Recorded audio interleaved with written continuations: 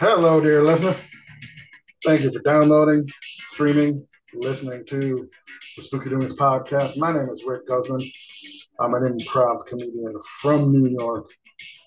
We are here on this cloudy, rainy ass day that would normally have people disappointed with how things are. However, today is one of the few moments when I can say I'm actually good. Last night, upon celebrating my anniversary with a beautiful lady, we went and got some sushi because she likes that and I do not. But I went to this restaurant for a specific reason of using a Japanese toilet, and I will never be the same again. It is better than seeing the face of God. And if you have the opportunity, I highly recommend it. And now, completely off topic.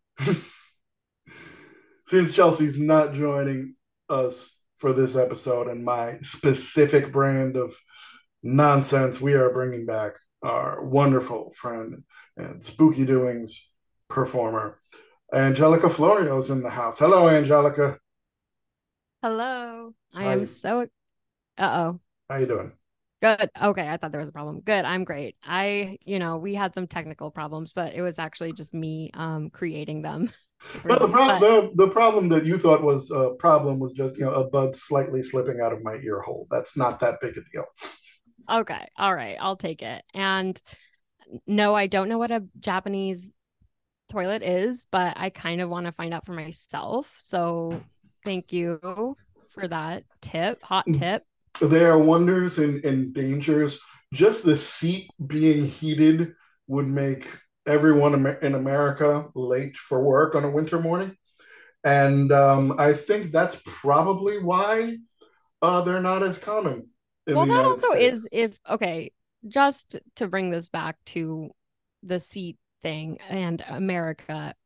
Americans, we can't sit on the toilet seat because it is covered in pee because we don't trust one another in this country and we don't have the same values as probably people in Japan do, and they probably keep it clean and tidy. So they all sit on the seat and feel the heating. But in America, you can't really do that because this country is filled with just do you trust the person to have not gotten pee all over the toilet seat? I don't. So it's No, a hover for me. So it's not going to work out in this country. I think those toilet seats probably are just they're Japanese for a reason. but if you could have one for the home, that's a different Oh, story. And oh, and, okay. and Yes, I'm I've. certainly Googling because it's difficult to go back, I Oh my think. gosh. Well, invite me over then. That is the only way I will be enjoying that All right, then. sushi. That sounds fair. Hey, But everyone, today, want to come over and sit on my toilet? Yeah, I'm having not a party. everyone. I don't know that many people that I like and willing to open my home to. You're special. We've shared the stage since way Oh, back yes. in the before times, before disease. Yes, we've been through some stuff. I had the privilege of meeting Angelica at the Magnet Theater Training Center. We took a level 4 class called Busy Town, which was taught by the wonderful Megan Gray. And one of my favorite aspects of it is that the ratio of genders was inverted. It was mostly female improvisers, and I think I was one of two, maybe three males in the class, if I'm not mistaken. Uh, I think Yes, I confirmed. I remember one other guy specifically. I can't remember if there was a third. I can't remember the other guy. Right. Well, there we go.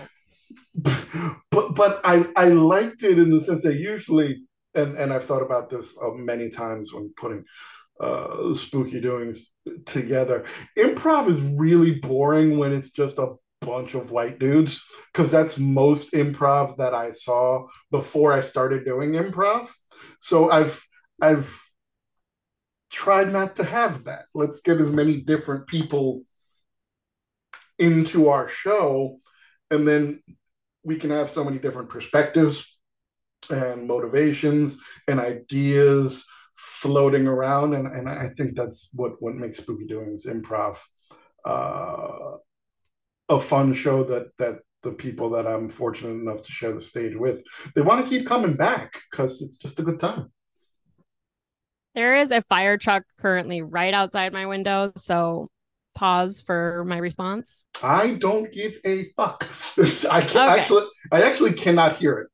Okay, well, it's tooting its horn, saying get out of the way, which is what a lot of men in improv do when they're white cis hetero. And so yes, I really appreciate how much you diversify the casts, and I always have so much fun when I am able to actually partake, which is somehow like I swear there is a curse happening within maybe this. I can tell a story at a Spooky Doing show about how I keep just not being able to perform with the Spooky Doings team. Like I can't. I had to for oh my gosh, it all started like I had to move once and I thought I could go to do a show after I moved. And now that in retrospect, that was pretty silly. Yeah. But I was just so excited to be a part of it on Halloween. I mean, it was just like I couldn't say no, but I should have. And so this time now I have said no because that the next show it's going to be, should we plug? But we'll save that for the end. We've got a Oh, couple. okay. Well, Yeah. anyway, the next show I'm going to be running a half marathon. I just had to like get my brag in that I'm running a half marathon. What are you running from? Oh, all my problems. Okay. And there are many. Basically just life itself. That's my And usual go-to for everyone that runs marathons or half marathons.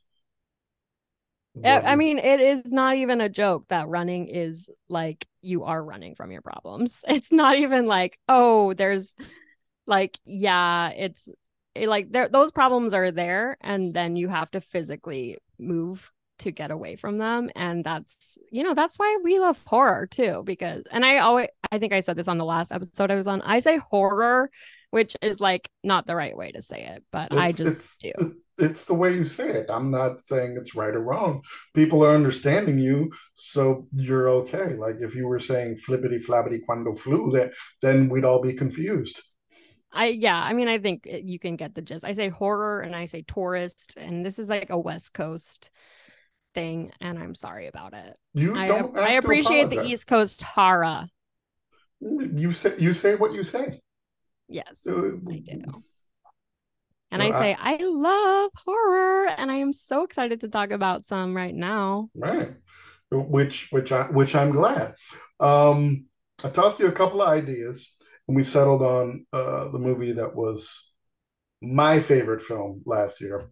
We were talking about Barbarian, and we got to watch that, and I look for any excuse to rewatch Zach Kreger's film. I first saw the preview before it came out, and wonderful Chelsea was very excited. It appealed to me as well, but she told me that the preview was taking a footage from the first 20 minutes of the movie and gave so little away, which I think is necessary. Because if you show too much, that's it can kind of ruin the experience.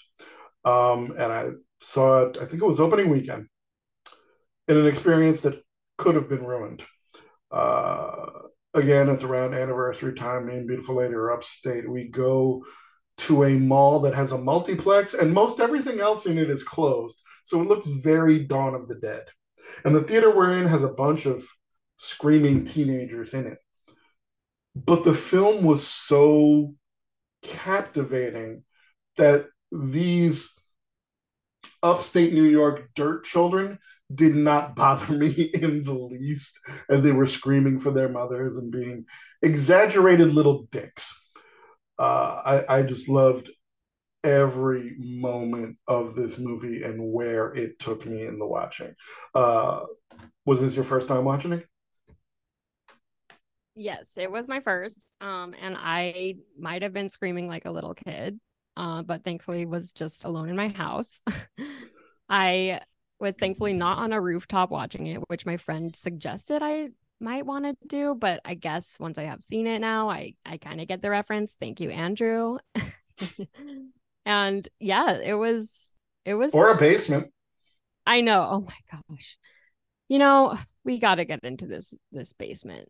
I really want to get into the not literally, but the logistically. I have to ask some questions about All this right, cool. basement. Before we do that, my question is: had you heard about this movie prior to me suggesting that we do an episode about it? I hadn't heard about it beyond seeing it on my HBO Max like suggested uh Mm-hmm. kind of things, movies. And I was like, okay, that looks scary. So maybe later. And I just kept putting it off to the maybe later category. I'm just gonna keep watching my Nora Ephron feel good rom coms right now because that's kind of what I go to HBO Max for. So Well, this I movie does start with the potential of being a romantic comedy, as we see. mhm. And those are my favorite. Well, I won't say my favorites actually, but I do love the genre. The genres are getting closer and closer together because dating is a horror, and so it is so appropriate. That's what I've heard. Like You if know, Nora Ephron were still alive today, I am not certain she wouldn't be making a horror movie. I'm gonna smile politely, like I know who Nora Ephron is. When I Harry do killed not. Sally. Oh, okay. When Harry met Sally, when Harry killed Sally. The That would be a different story. We start with Tess driving in the rain through suburban Detroit, where you can pretty much buy a house for $20 if it's dilapidated enough. She's going to an Airbnb.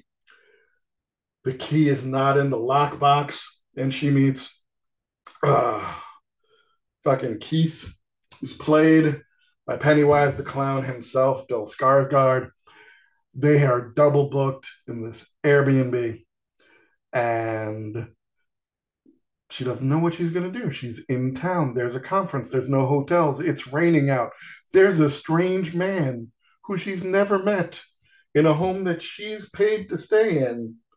What do they do? So, what were your thoughts upon that with the start of the film of this situation? Did you put yourself in Tess's shoes and wonder how you would respond?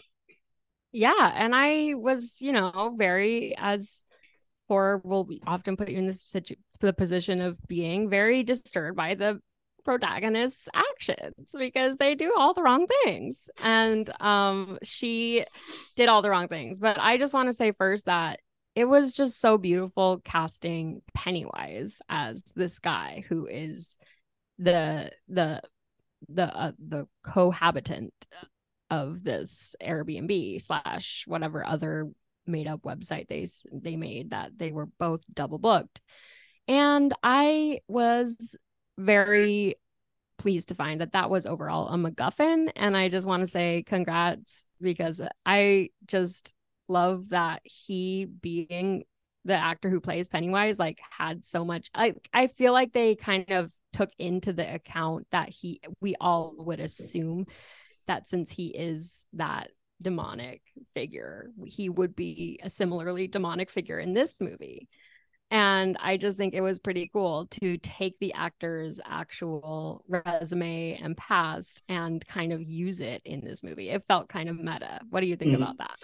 I thought it is the dumb move to make, and at least they address it straightforward of going into a house with a stranger that's there. You don't know who the fuck they are, but Keith is being kind and understanding, and I definitely could see myself in that situation of hey, this situation is fucked. We have no control over it, but we can't do anything about it now.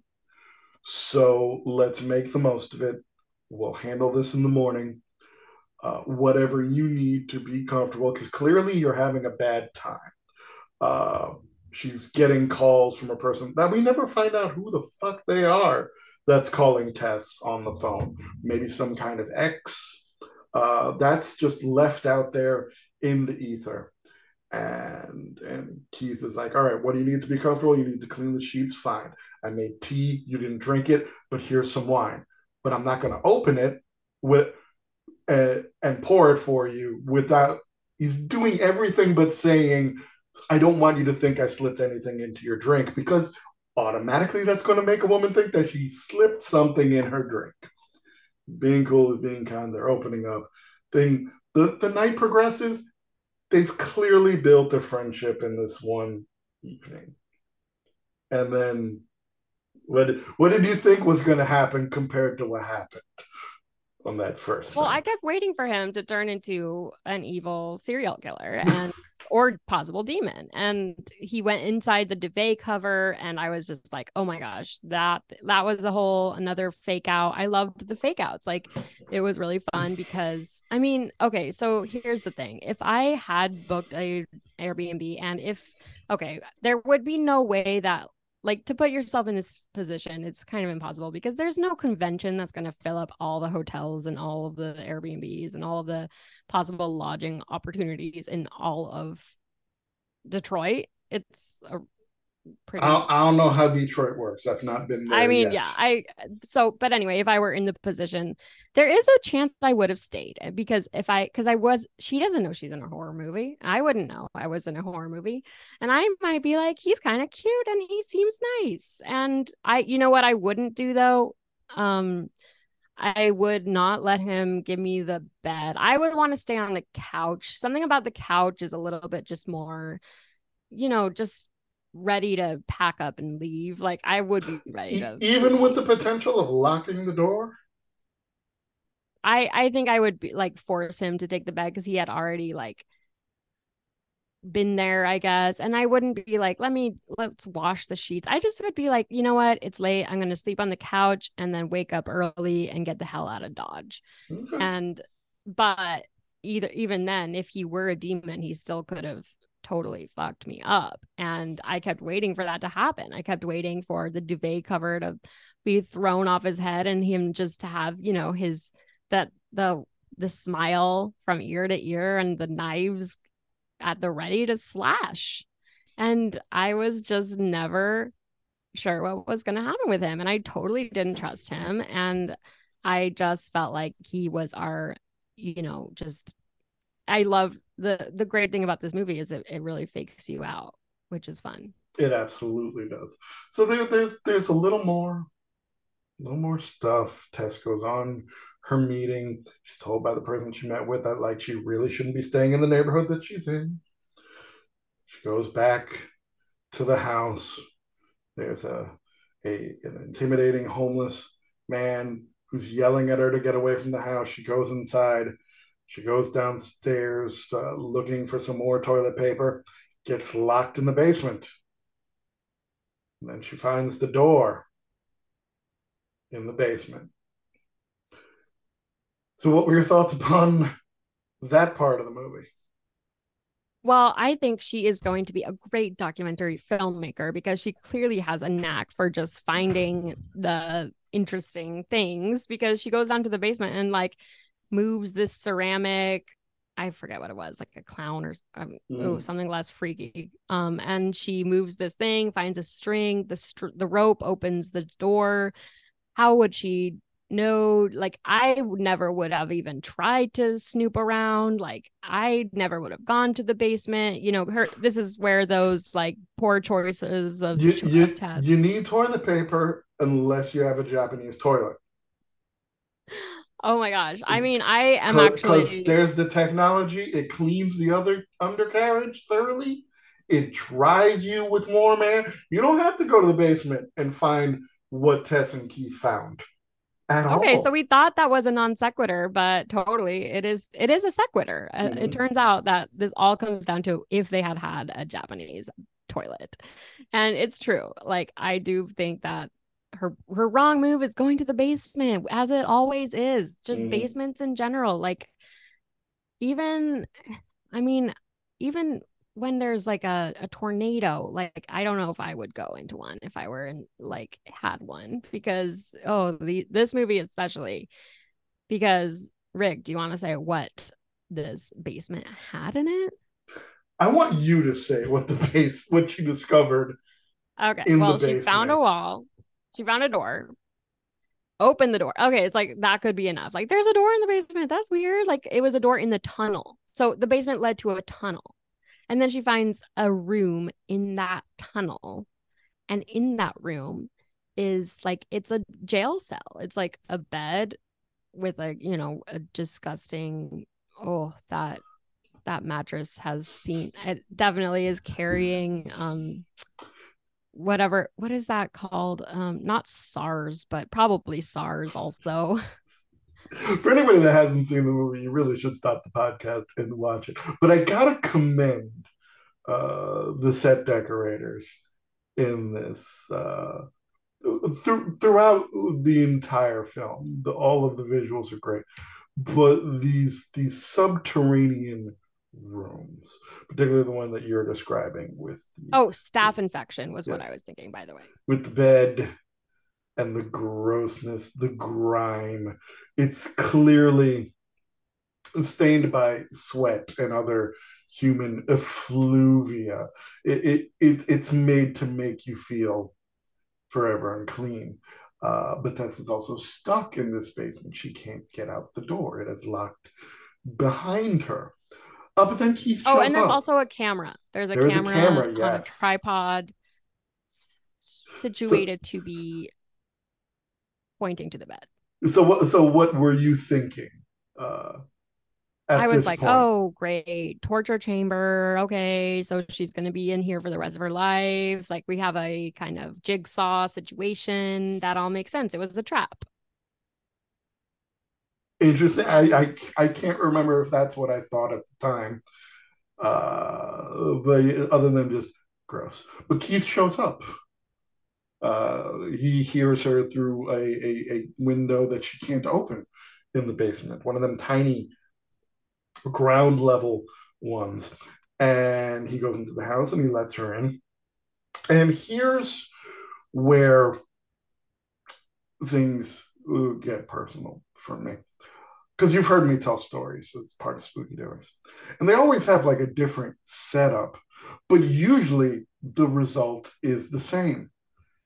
Don't go looking for the thing that's scary, like Keith does. Tess is telling him, we need to go. And in his male hubris, he's like, wait, you're explaining this thing to me. I have to go look at it in order to understand. You're being a hysterical lady woman. No. which is In actually an improv tip someone once gave me. It is a, improv, it's one thing. In yeah. In improv, it's improv, great. yes. And much like in a horror movie, if you didn't investigate, the movie would be over.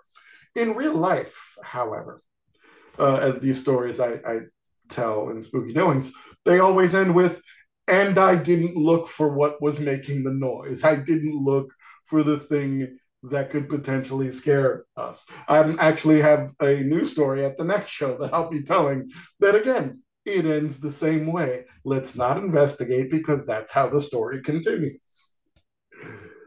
But Keith Oh has to God, you're go. bringing this so into such real life terms here. Like, oh my gosh, to think that this could actually happen if you did make the wrong choice and investigate the thing. Oh Mm-hmm, my God. mm-hmm. Oh, If I you mean, I have a story. This isn't for spooky doings, but maybe it could be where it just reminded me of once I thought I was possibly going to die on the side of a freeway with no lights around in the middle of the grapevine of California, which is very rural farmland. And yeah, there was a guy who was going crazy and he had a gun, and I locked myself in my car and didn't go to him to see what was happening. And someone else did, and they did a citizen's arrest. And that story actually wasn't as like, it actually ended up okay, but like that, the moment when I was locked in my car, I remember thinking this is like a horror movie where I am yes, trapped in my car and don't know what's out there, but I'm not going to go find out. you're going to have So, to tell this story at a show. okay. I mean, yeah, yeah, it's kind of mostly just about a guy who was drunk and trying to kill me, trying to kill someone, and that someone was me, but I lived. So it's, I mean, I would like to think he was possessed. So I guess, yeah, I'll have to tell that story. Possessed by Jack Daniels. If you're comfortable telling this story, we'll have you tell it. I don't. If it would traumatize you to tell it, then we can skip it. No, I would love to tell it, All right, honestly. I groovy. didn't even think of it as a ghost story, but now that I'm like, that was a horror movie situation, I'm like, yeah, let's make it a ghost story. Again, no ghosts, but still. Back Exactly. to Barbarian. So Keith doesn't come back up in a timely fashion. And Tess goes to look after him because I think at this point, she's thinking, and I know I'm thinking, maybe you disagree. Keith isn't a bad guy. Uh, he's going to take a look, and he's further in the catacombs, and it's dark, and Tess is using her phone to illuminate, and she's finding gates and cages in this subterranean hovel, and she hears him in the distance screaming, "Help!" Finally, he reaches her, and he's like, "There's someone down here. Something bit me." And then there's the reveal of what IMDb lists as the mother. So, what was your reaction when you Oh saw my gosh. the the the resident of this home? The resident is, a female, just matriarchal figure. And we always, when we get into motherhood and horror, it's always so rife with lots of fun, but also just triggering aspects because, especially right now, like, so this one thing I would like to say. Okay, so this woman, the barbarian, the titular barbarian character, she's a giant. She's both like, genetically disfigured for reasons we find out later, but also just because she lives in a basement and doesn't see the light of day. She is just based like situationally deformed, and she looks dirty, and she's naked and her boobies are out, and we see some nice haunted tatas and I don't know. I don't know if it's haunted tatas. I equate her with just uh cursed tatas. subterranean mutant titty swanging creature. Uh, Yes, she is the feminine archetype of horror. She represents mother. Yes. And we all must, respect mother. And, we do learn to respect her in this movie, right? Like, in a way, she kind of gets a little bit of a, no, no, I do not oh, at okay. So all. that's a little difference because I kind of, she is a victim in She is this. a We victim. find out. She is a victim. Yes, this is true. But I got But no yeah, the very first moment we meet her, she is crashing the skull of what's it, Keith. Keith into the wall of the basement and killing Mm, him very grotesquely and maliciously right. and horrifyingly. And so you see that, and it's it's it's vivid, and they do a good job of showing the graphics in this movie. I'll just give them that. And then there's that quick cut, and it's sunny California, and we Yes. got. And then at that moment, that was when I went, "Oh, Rick, you dirty man." What did I do? I was How am like, I a dirty "Oh, man? we're in fresh round two." Oh, mm, mm. I wanted to bring up that as a comparison because it's like the major shift in stories and the major tone change that happens like Yes. 30 Okay, minutes in is very reminiscent of Fresh, I which could see that. you I can go could see back that. to the episode You from can. for Fresh and hear that because it kind of has the opposite switch.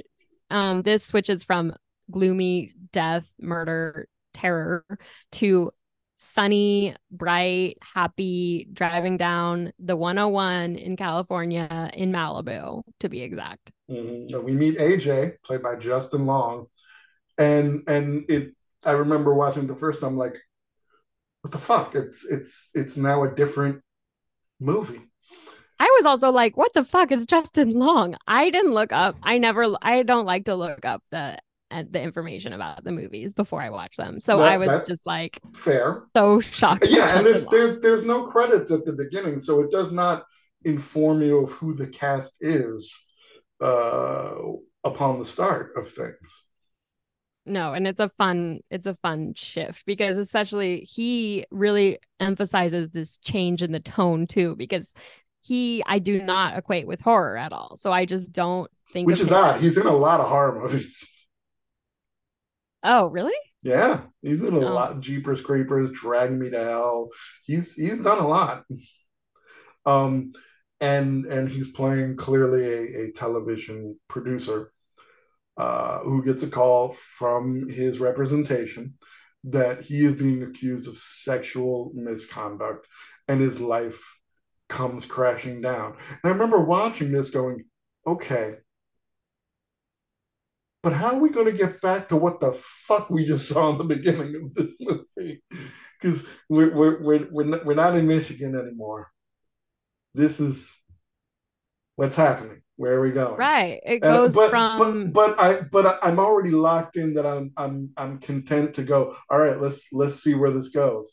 Let's see if these tie together. What were your thoughts as we meet AJ and his uh, shitty douchebagness?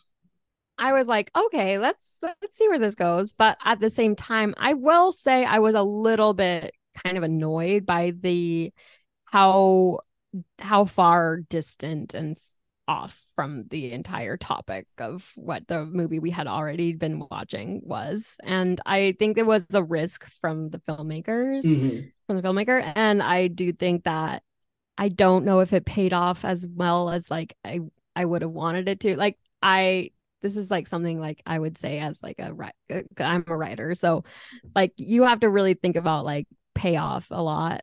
And like I don't think that this whole thing like had what I wanted to, because it took us so far away and then it took a long time to get back.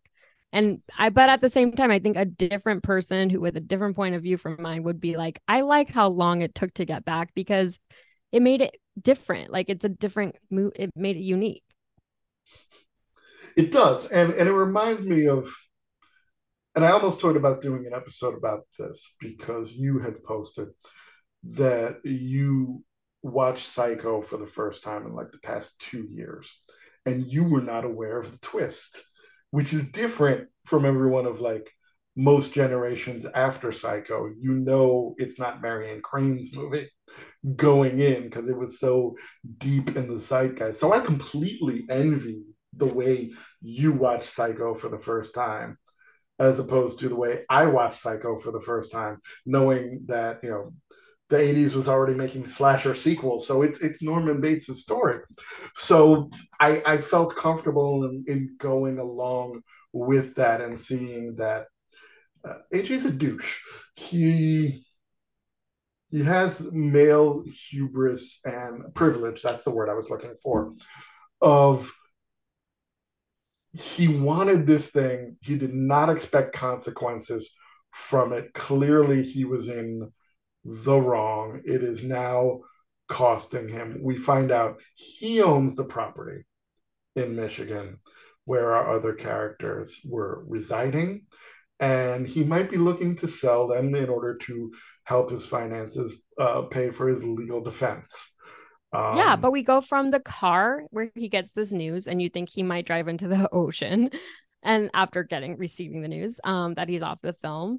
And then we go from there to the financial advisor's office. And then from there, we go to Michigan because we find out. So he's going to liquidate his assets that are in Michigan. Then we go to the car rental garage, and then we go to the bar, and then we finally go to the house. But it takes a long time to get back to the house. And I will say that that was something that I am still like wondering if it was necessary. Should we have done that? Should we have made it shorter? Like I'm trying to like let it I'm still kind of tossing that in my head mhm. as far as like whether or not I like how long we left the house for, where this haunting, where this barbarian is and stuff. I mean, it does set up, okay, he's in the house, he owns the house. We find out he owns the house and uses it as a vacation rental. Worst real estate investment ever. I'm no Susie Orman, but I will at least acknowledge that I have the wherewithal to get that he did not make a great investment there, because he bought a house in the middle of a dilapidated part of town. So it was, I don't know what he was thinking there. That's part of Detroit. From what I've heard, you can buy property for dirt cheap. Now there are rabid dogs wandering some neighborhoods in Detroit that you just have to deal with. There may not be power, there may not be water, there may not be postal delivery, but if you can buy a home for $20, you can have a home for $20. And And apparently then it's in high demand because two people at the same time wanted to stay there. I mean, shocking. precisely, That's in itself because shocking. it's the one nice looking house amongst what looks like Well, for anyone yeah, it's that's the only functional house. yeah, And though it doesn't have a Japanese toilet, it's no, pretty nice. sure. But still, I would not want to stay there in general. But what you said, I like that Zach Gregor is taking the time to develop these characters, so you know exactly how you're supposed to feel about them. And a lot of horror, you're given characters and they're not developed because they're just going to get ripped to shreds pretty fucking quickly. This we're not getting that. So, Rick, are you saying that you felt from the very second that he definitely did sexually assault, and we find out that the allegation is that he raped someone? So immediately were you like, oh yeah, he did it? I believe women. One thing. And furthermore, the scene at the bar where he's talking to his friend, and his friend wants to know the truth. And he just plays off this accusation of like, it took some convincing, but she went along with it. I'm like, there's a guy that doesn't understand the idea of withdrawn consent, or someone just perhaps relenting out of fear of what could possibly be worse. I'm friends with a lot of women. I don't mean to like get on a soapbox and say like, "Hey, I'm sensitive ponytail, man. I get things," but I'm like, oh, no, this is a douchebag who's clearly again conveying his privilege. Like, even if I did this thing, this person that he's like calling a bitch to his mother while talking on the phone with his mother. Like, she's a fucking bitch that's ruining my life. There's no introspection there. And I think we've seen a lot of men in recent history who are accused of things both better and worse than what AJ is accused of. And they have no introspection. They're not going, hey, am I the one in the wrong here? Because when something goes wrong in my life, I'm usually the first one to go, am I the asshole? And there have been times when I've done things and I knew I was the asshole when I was doing it. But it felt satisfying at the time. Certainly not on the level of AJ, but Oh yeah, no, I mean, a year probation I and wouldn't a be here. yeah, a year probation and 140 hours of community service. And who really got hurt other than a corporation and the people I care about because I disappointed them. But we're all much better now. But we all learn, and no one learns more than AJ. I don't know about that. Yeah, no, that's true. He doesn't learn. He's just taught a lesson. But okay, well, I will say that as much as yes, it is clear he probably did commit this egregious crime, and yes, believe women. I was like, where is this going? And Mm-hmm. it was an interesting setup to put. Okay, so now he's in the house with Tess, and it's been weeks. We find out it's been weeks because he calls the rental agency or management company, and they're like, he's like, there's someone's stuff is here, someone's squatting. When was the last tenant like staying here? And they said it was a couple weeks ago. So we know that it's either the deaths that have taken place for weeks or not. But he goes down into the basement too to try to find the squatter. Because of course he's so just entitled that he's just like this is so inflammatory to him. Like he's not just gonna be like, okay, let me try to reason with whoever is clearly in need of a home. But he's also looking at it as like, hey, does this property count and what I can list this home to be selling, even though it's Yeah, that subterranean. was so And funny. So he's yeah, down there he with a tape measure, measuring the tunnels, measuring the gross fuck room. yes. Okay, so let me ask you about this tunnel system Yes. because at a certain point we get a flashback to the 1980s Reaganomics era tenant of this house, and he is clearly someone who is the mastermind behind all of this, and he creepily goes to buy plastic sheets, which is just like such a red flag. Like, I get it if you have a baby, that's like maybe a thing. I don't even know. I'm just like, that's such a like murder sign. Murderer sign. Maybe not in the 1980s. Yeah, I We guess have so. veteran horror film actor Richard Brake, who is creepy in everything, and he's playing Frank. And he just tells the clerk in the store, doing a home birth, and he's buying all this stuff. Goes back home. His neighbor saying, "We're selling the place," and he's like, "Well, I'm never leaving." And then we And just see, so you know, so I'm the daughter of a midwife. So anytime like home birth comes up, I have to just like sit up and be like, "Oh, this is good, natural. Oh, outside of the hospital industrial complex," because I want to like just take my own, like I just was like I almost, even though we find out the reason for this home birth method use is like really bad, this is not good press for home births, I still am like almost just happy that home birth is being depicted in a movie at all, because just from my background I just I'm have to be. I'm glad you mentioned this because I didn't know this about you. So now it raises the question. As the daughter of a midwife, do you think hearing a male talk about participating in a home birth, would that be a red flag to you, or maybe No, well, that's like, I mean, if he's not creepy as like as this man is, not if he's not as creepy as Frank?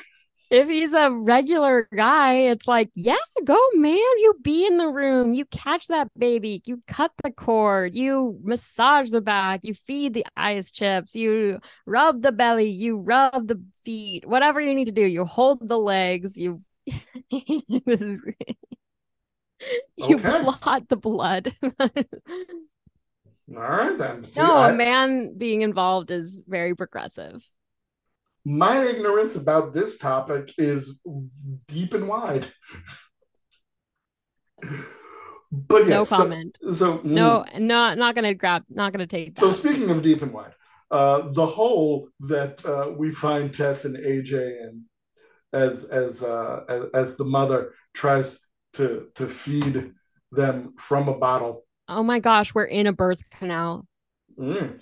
a Uh, haunted birth and canal. Tess figures it out and is trying to explain to AJ she wants you to be her baby. And there's another room where a breastfeeding video is playing on an infinite loop, and this creature just thinks it's a mother, that it's supposed to be a caregiver.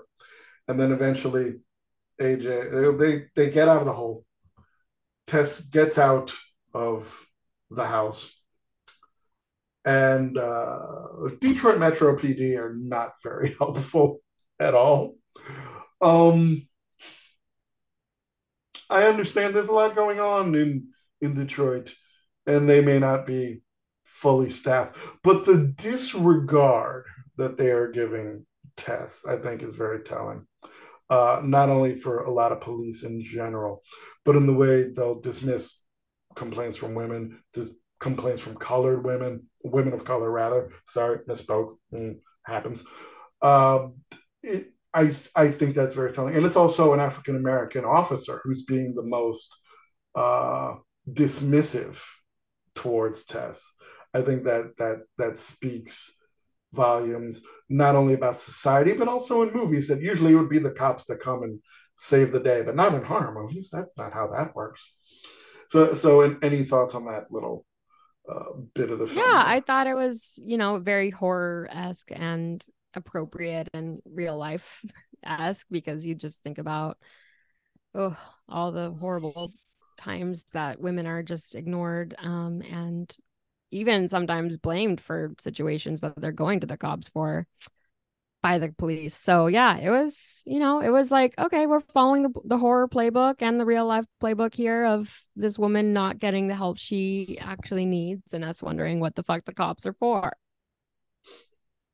But simultaneously, uh, AJ manages to get away from the mother, and that's where he finds the aging Frank in a bed, coughing and hacking. The male midwife himself.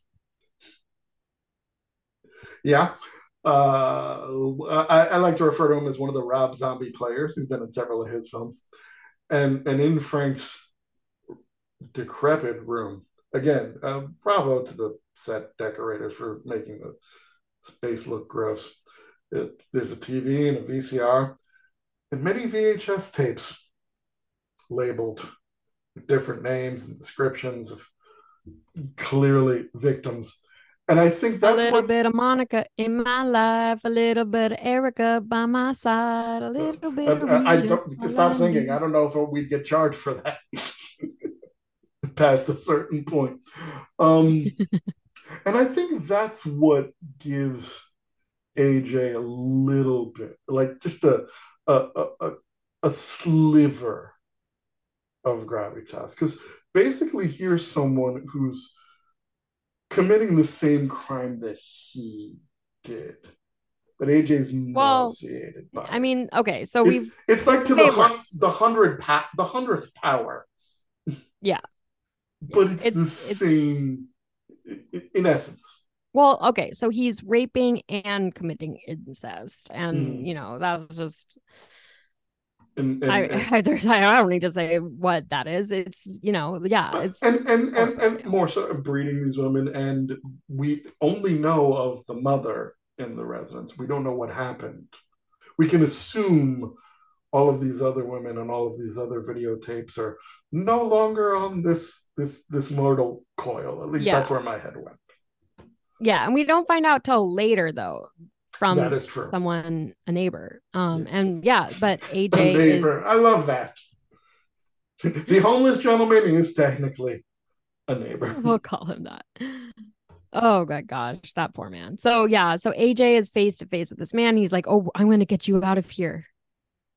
Which is kind of an interesting point in the movie because it's the first point we see AJ being like nice to someone or caring about someone. It was kind Mm-hmm. of weird. Like of all the people, he didn't say like I'm going to get you out of here to Tess. He said it to this old man who's like, "Wait, who's the manipulator behind all of this?" Mm-hmm. But of course, AJ doesn't know that. And then the Until old until he man, does.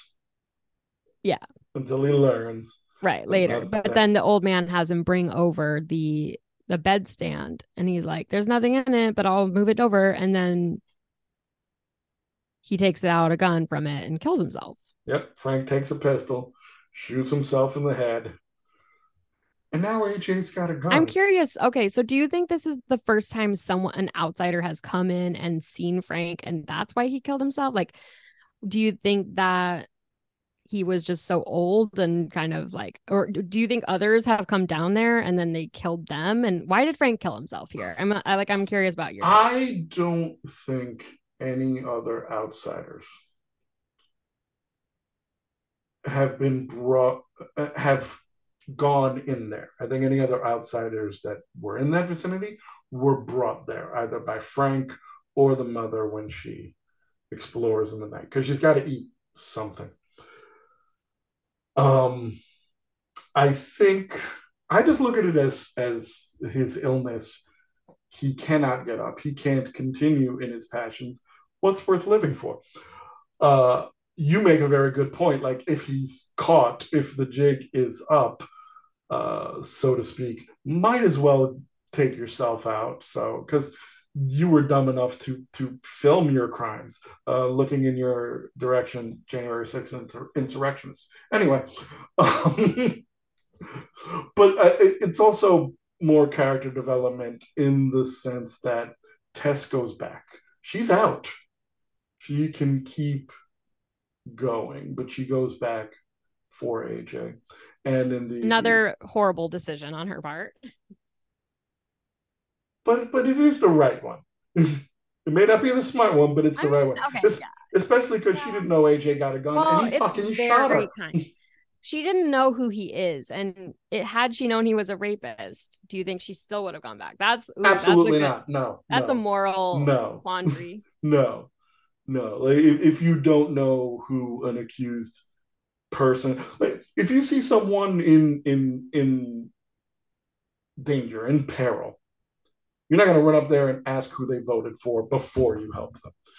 If you're inclined to help, you're going to help later. You may regret your decision. Like I didn't know this person was the grand doodah of the clan, and I should have just left them where they fucking lie. But if you're inclined to help.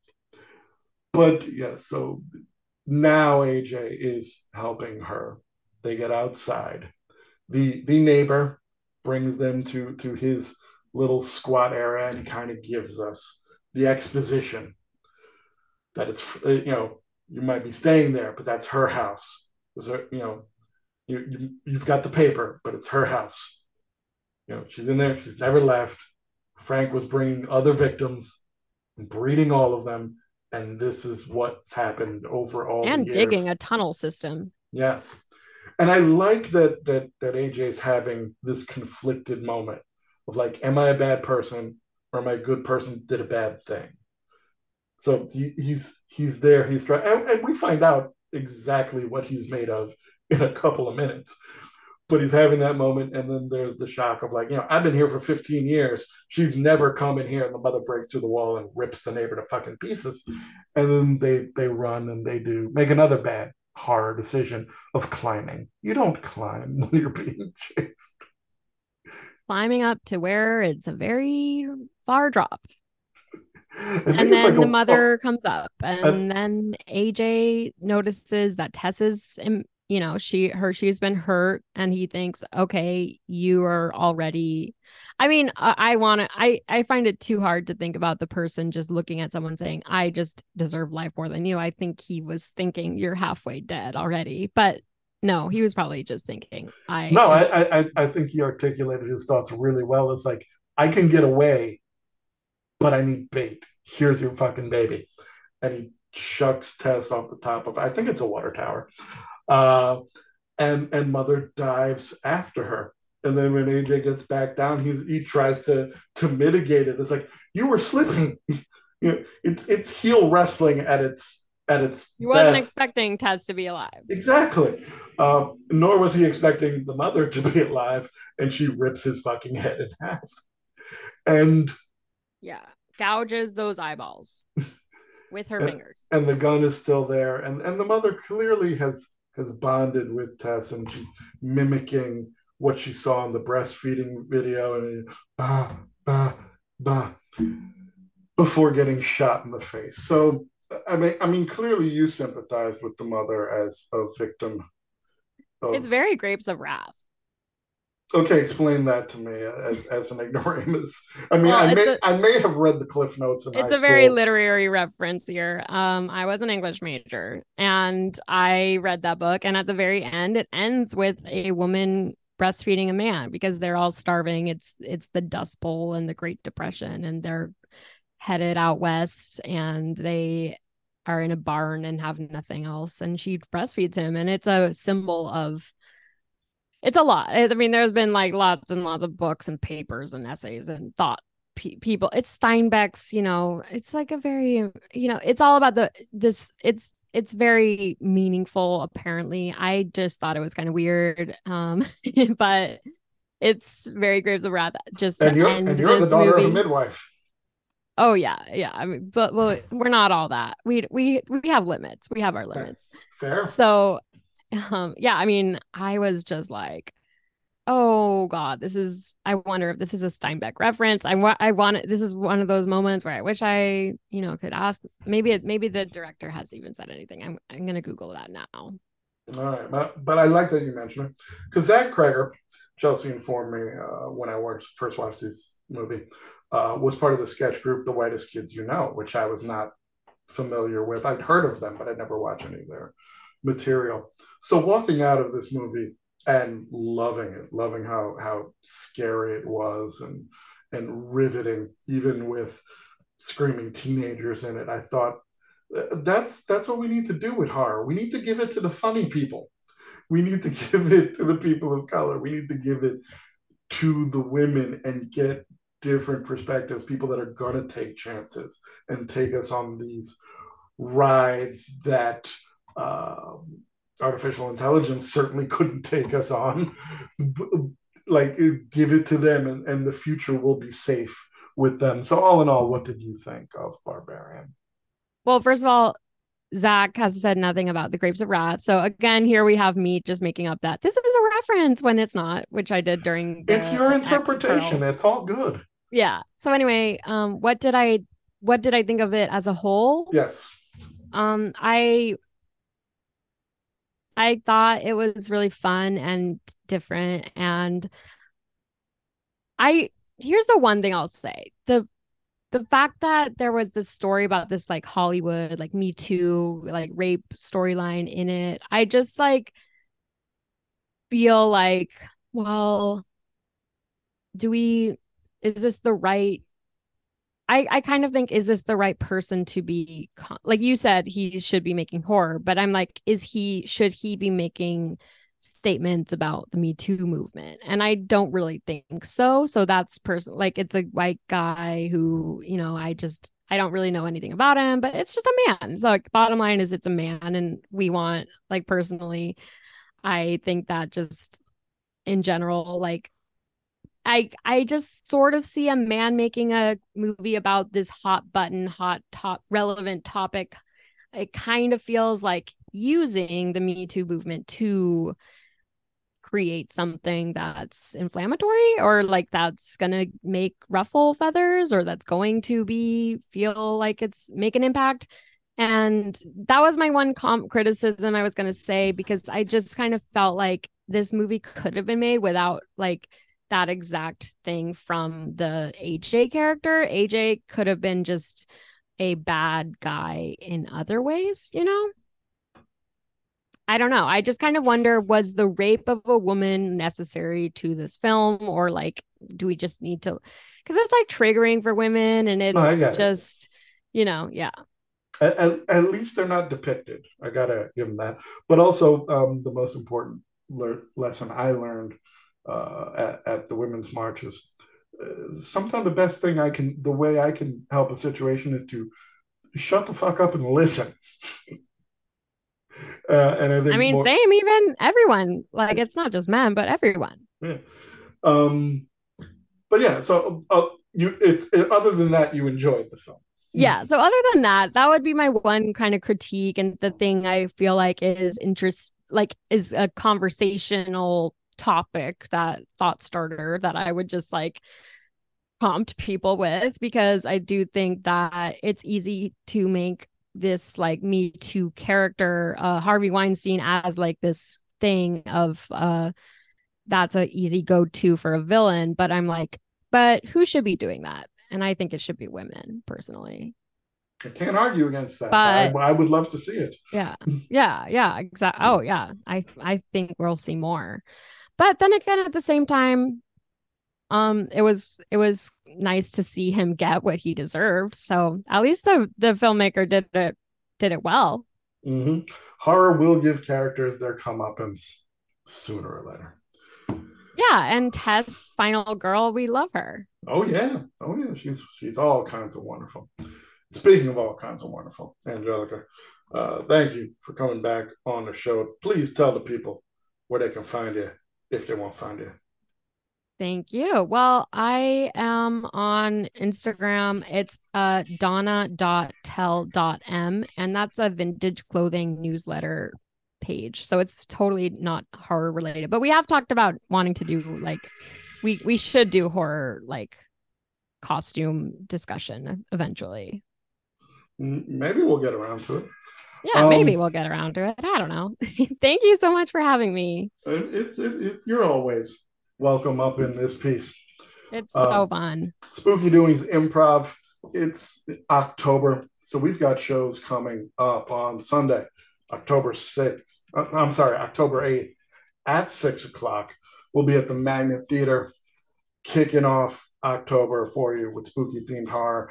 And then on Saturday, October 28th at 3 o'clock, we're back in our regular spot at Young Ethel's in Brooklyn for a free show, just a 2 drink minimum. And you can check out Spooky Doings on Instagram.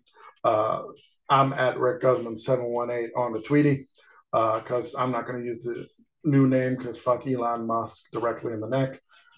Spooky Doings Improv on Facebook will give you all the information about upcoming shows. And we'll let you know when Angelica will be part of that show because we got our rotating cast and our regulars and people that show up when they can make it. We're always glad to have you. Thank you, Angelica, again for filling in. Love you, darling. Thank And you. Love you too.